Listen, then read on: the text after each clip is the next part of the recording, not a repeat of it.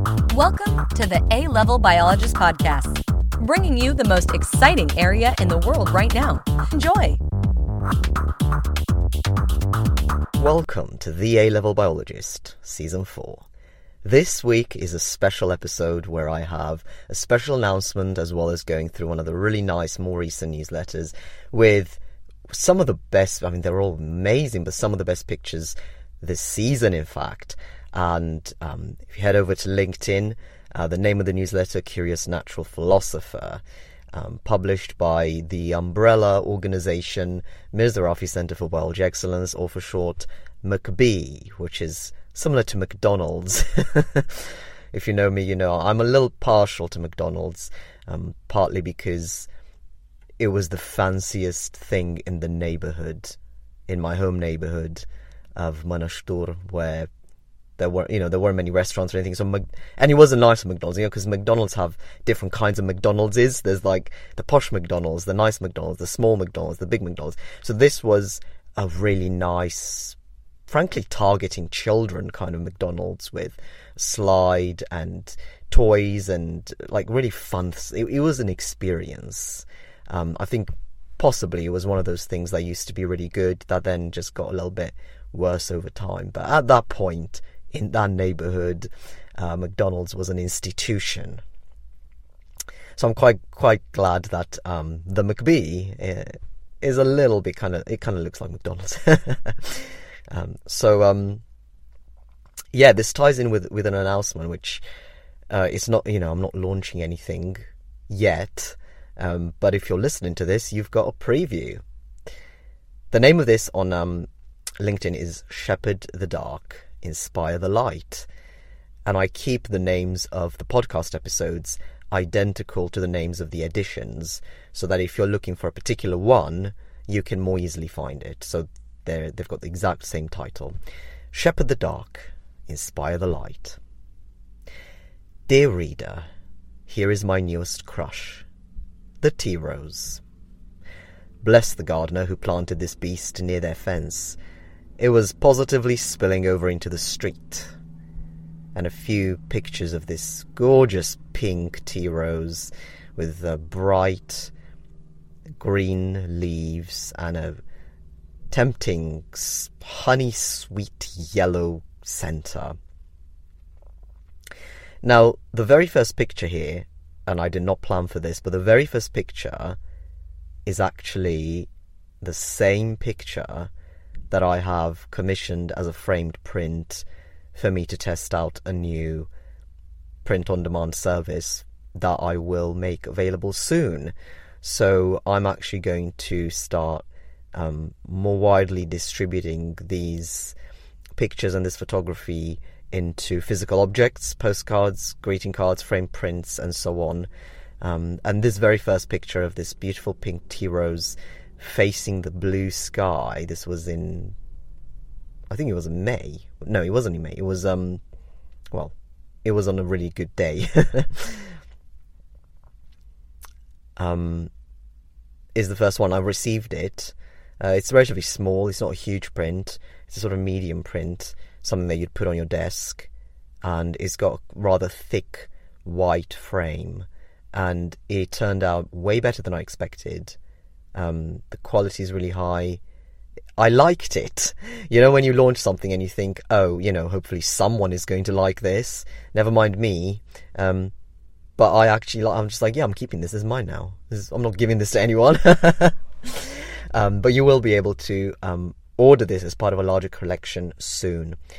So I'm very excited about that. I'm still working on that. I want it to be good. I want it to turn out well. You can see the petals. You can see this beautiful tiny sort of yellow speck right in the center. And I zoomed in on this so you can actually see it. Absolutely stunning. I'm pretty certain I chanced upon this tea rose at its peak, at the peak of colour and unfurling of petals. So many petals seductively pointing to the generous, sweet nectar. Just in case insects need signposting. Perfume, fashion, colour, texture, pleasure, excitement. always in season. Don't miss out. In a cooler nook, it's Egg Sack Season 2. These are not to be advertised. Shh. Let the baby spiders brew in peace. These are some egg sacs covered in silk. They're actually on a bin. They're in the corner of a bin, recycling bin. You can see the spider on top of them, and then some dandelion seeds trapped in the web next to them. And they're white. It's the same as the paint on the bin, so even though it's not as immediately obvious as flowers, there's a beauty to it still that I can see. The A-Level Biologist podcast is sponsored by the alevelbiologist.co.uk, a high school biology resource with over 1 million visits that covers over 6,500 trackable and searchable topics. Visit the alevelbiologist.co.uk today. This is a very special episode. It actually comes out after a very special episode, which is the first guest episode of Season 4 with Dr. Marios Kyriazis. We had a fantastic conversation, I think almost an hour long, about some really interesting new concepts that I'm sure you won't have heard of. It's some really, really interesting stuff. I enjoyed it very much, and it was a real privilege to get to talk to Marios himself about these things. So highly encourage you to listen to that if you haven't already, and please do leave a review if you have. I hope you enjoyed it as much as we have. There's another really exciting announcement for this month, which is September, is actually when we launched 4 years ago. Can you believe it? And it's fantastic that we're actually in Season 4 at the 4th year. So without necessarily overthinking it, I have actually managed to keep on some sort of schedule.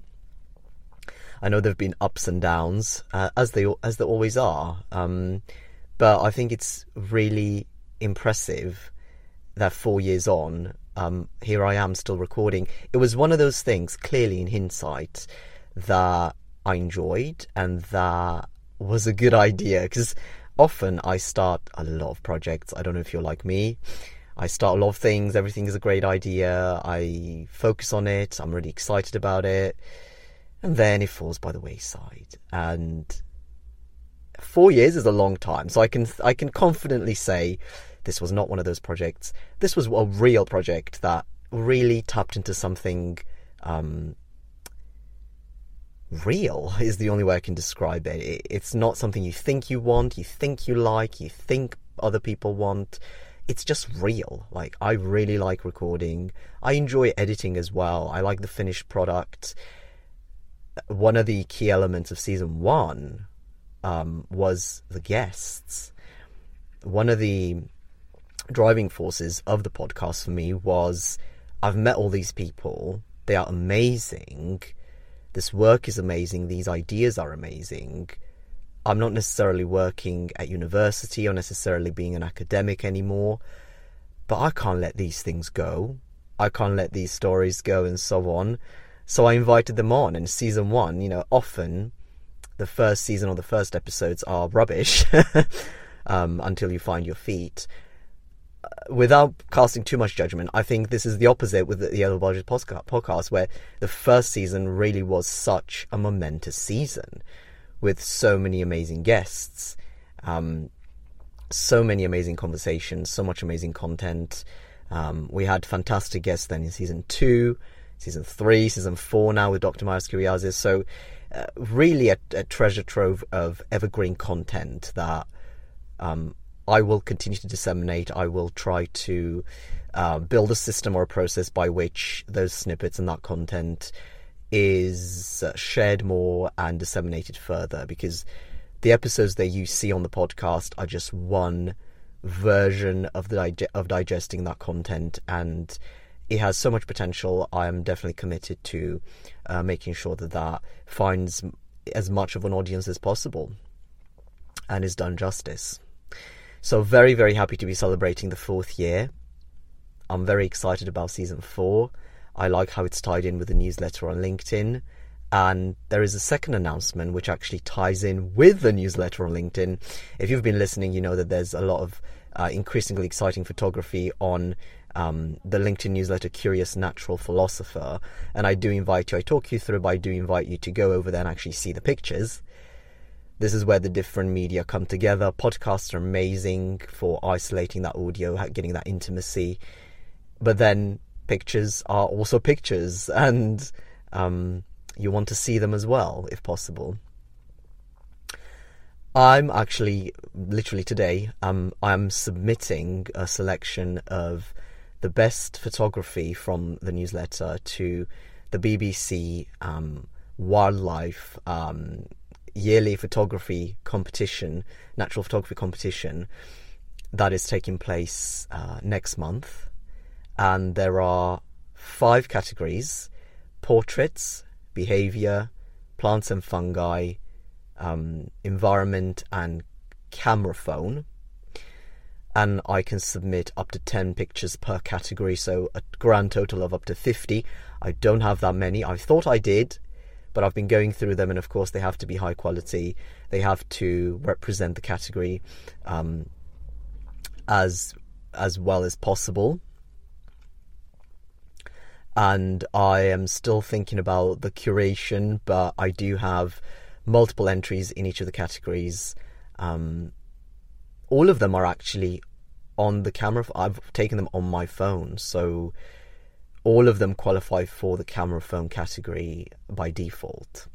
I'm very excited about that. The grand prize is a trip to Belize, and then there are category prizes of nature photography kit, jacket, battery, charger, that sort of thing.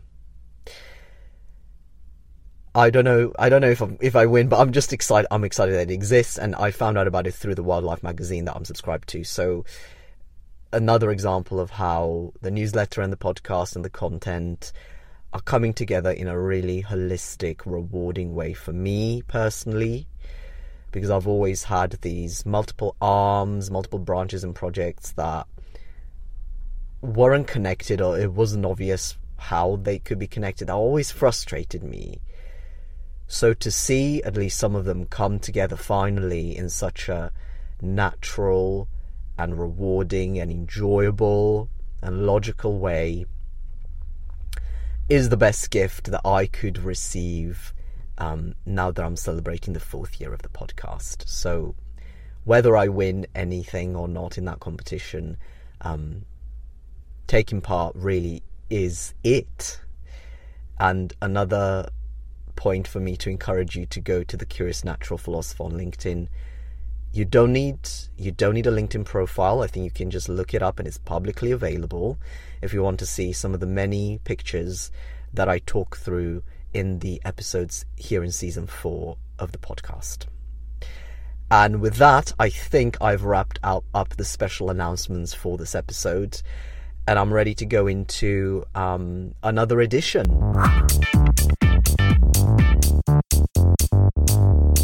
And here I catch up on an edition that I actually didn't finish. So this was recorded in 2. I think that day I was recording, I had scheduled the interview with Dr. Maris Kyriazis, so I was saving my voice for that, and I kind of paused this recording halfway through that I'm now going to pick back up, and I can see that I left off at Besties, Blackberries and Bumblebees. This edition has a lot of photography, really nice ones, and other kinds of sac for pollen. You can see a bumblebee with its, I hope I get this right, proboscis, approaching, basically hovering above a blackberry flower with these on-leg pollen sacs that are absolutely humongous. That bee is rich, gazillionaire bee. The colour and shape of those sacs reminds me of fresh mango sorbet.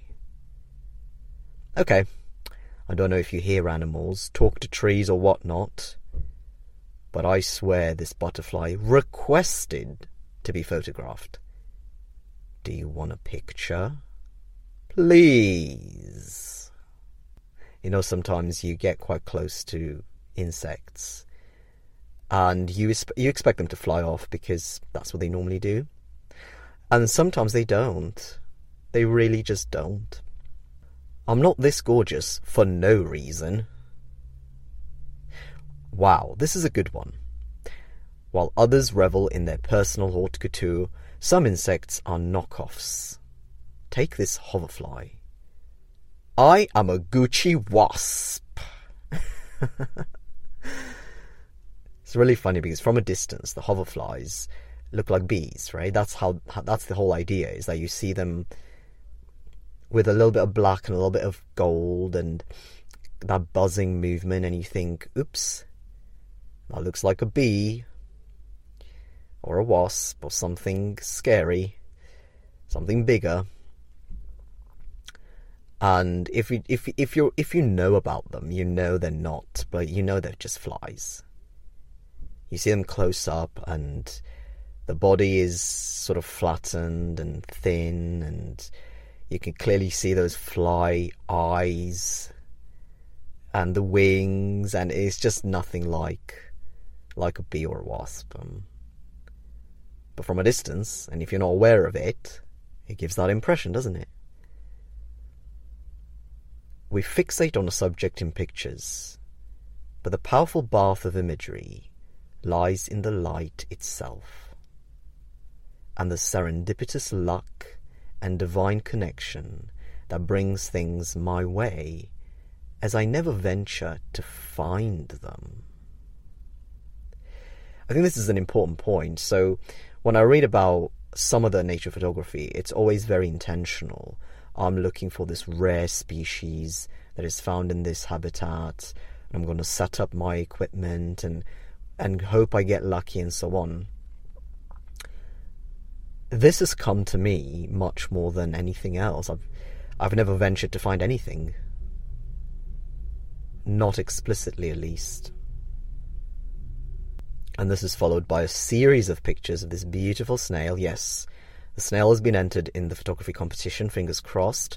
It's a beautiful snail that just does its everyday errands across this path, by people's houses, so not entirely safe, but it's not bothered, and I've literally seen it multiple times. So it's a resident local snail with a beautiful multicolored shell that looks a little bit like you know that chocolate range with seahorses? That's what the shell looks like. And it's kind of a brick, it's paved with bricks, and then in between they've got these squiggly lines, and on these squiggly lines you get these mosses growing. So it works really well with a snail because you can see this little microcosm of, I suppose, on one hand these rocks / bricks, and then the mosses in between, and it's beautiful. Beautiful. And then we've got some photos from Milton Country Park. And a closing statement. Apparently, dark energy could ever so slightly influence the movement of light in the universe. I wanted to wish you an inspired journey of light, but perhaps you also need to carry a few tricks on how to shepherd the dark. I wanted this to be poetic, but it's actually based on a piece of quite hard science news that I'd read at the time about dark energy. So this is in the universe, in physics. A lot of research is obviously still grappling with defining it and really just adding some substance to what is otherwise a nebulous concept. But this research essentially concluded that dark energy has a very, very small but perceptible influence on light.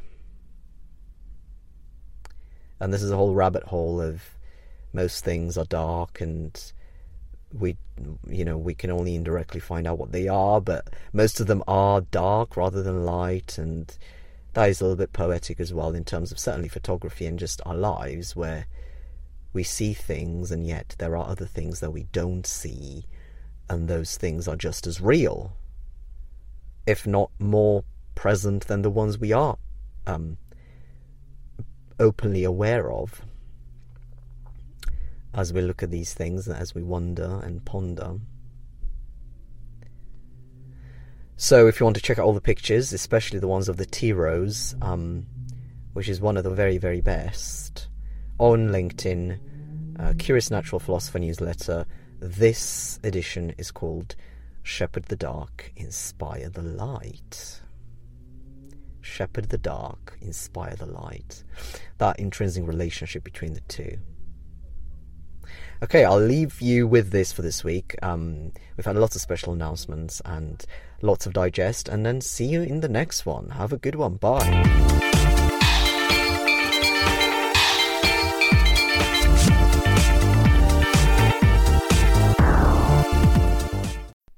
Hey, it's me again. Didn't see that coming, did ya? I'm here to thank you for the phenomenal growth in the past season and ask you to take a part in next season's success. Share this episode and add your review now. Thank you so much, and see you in the next one.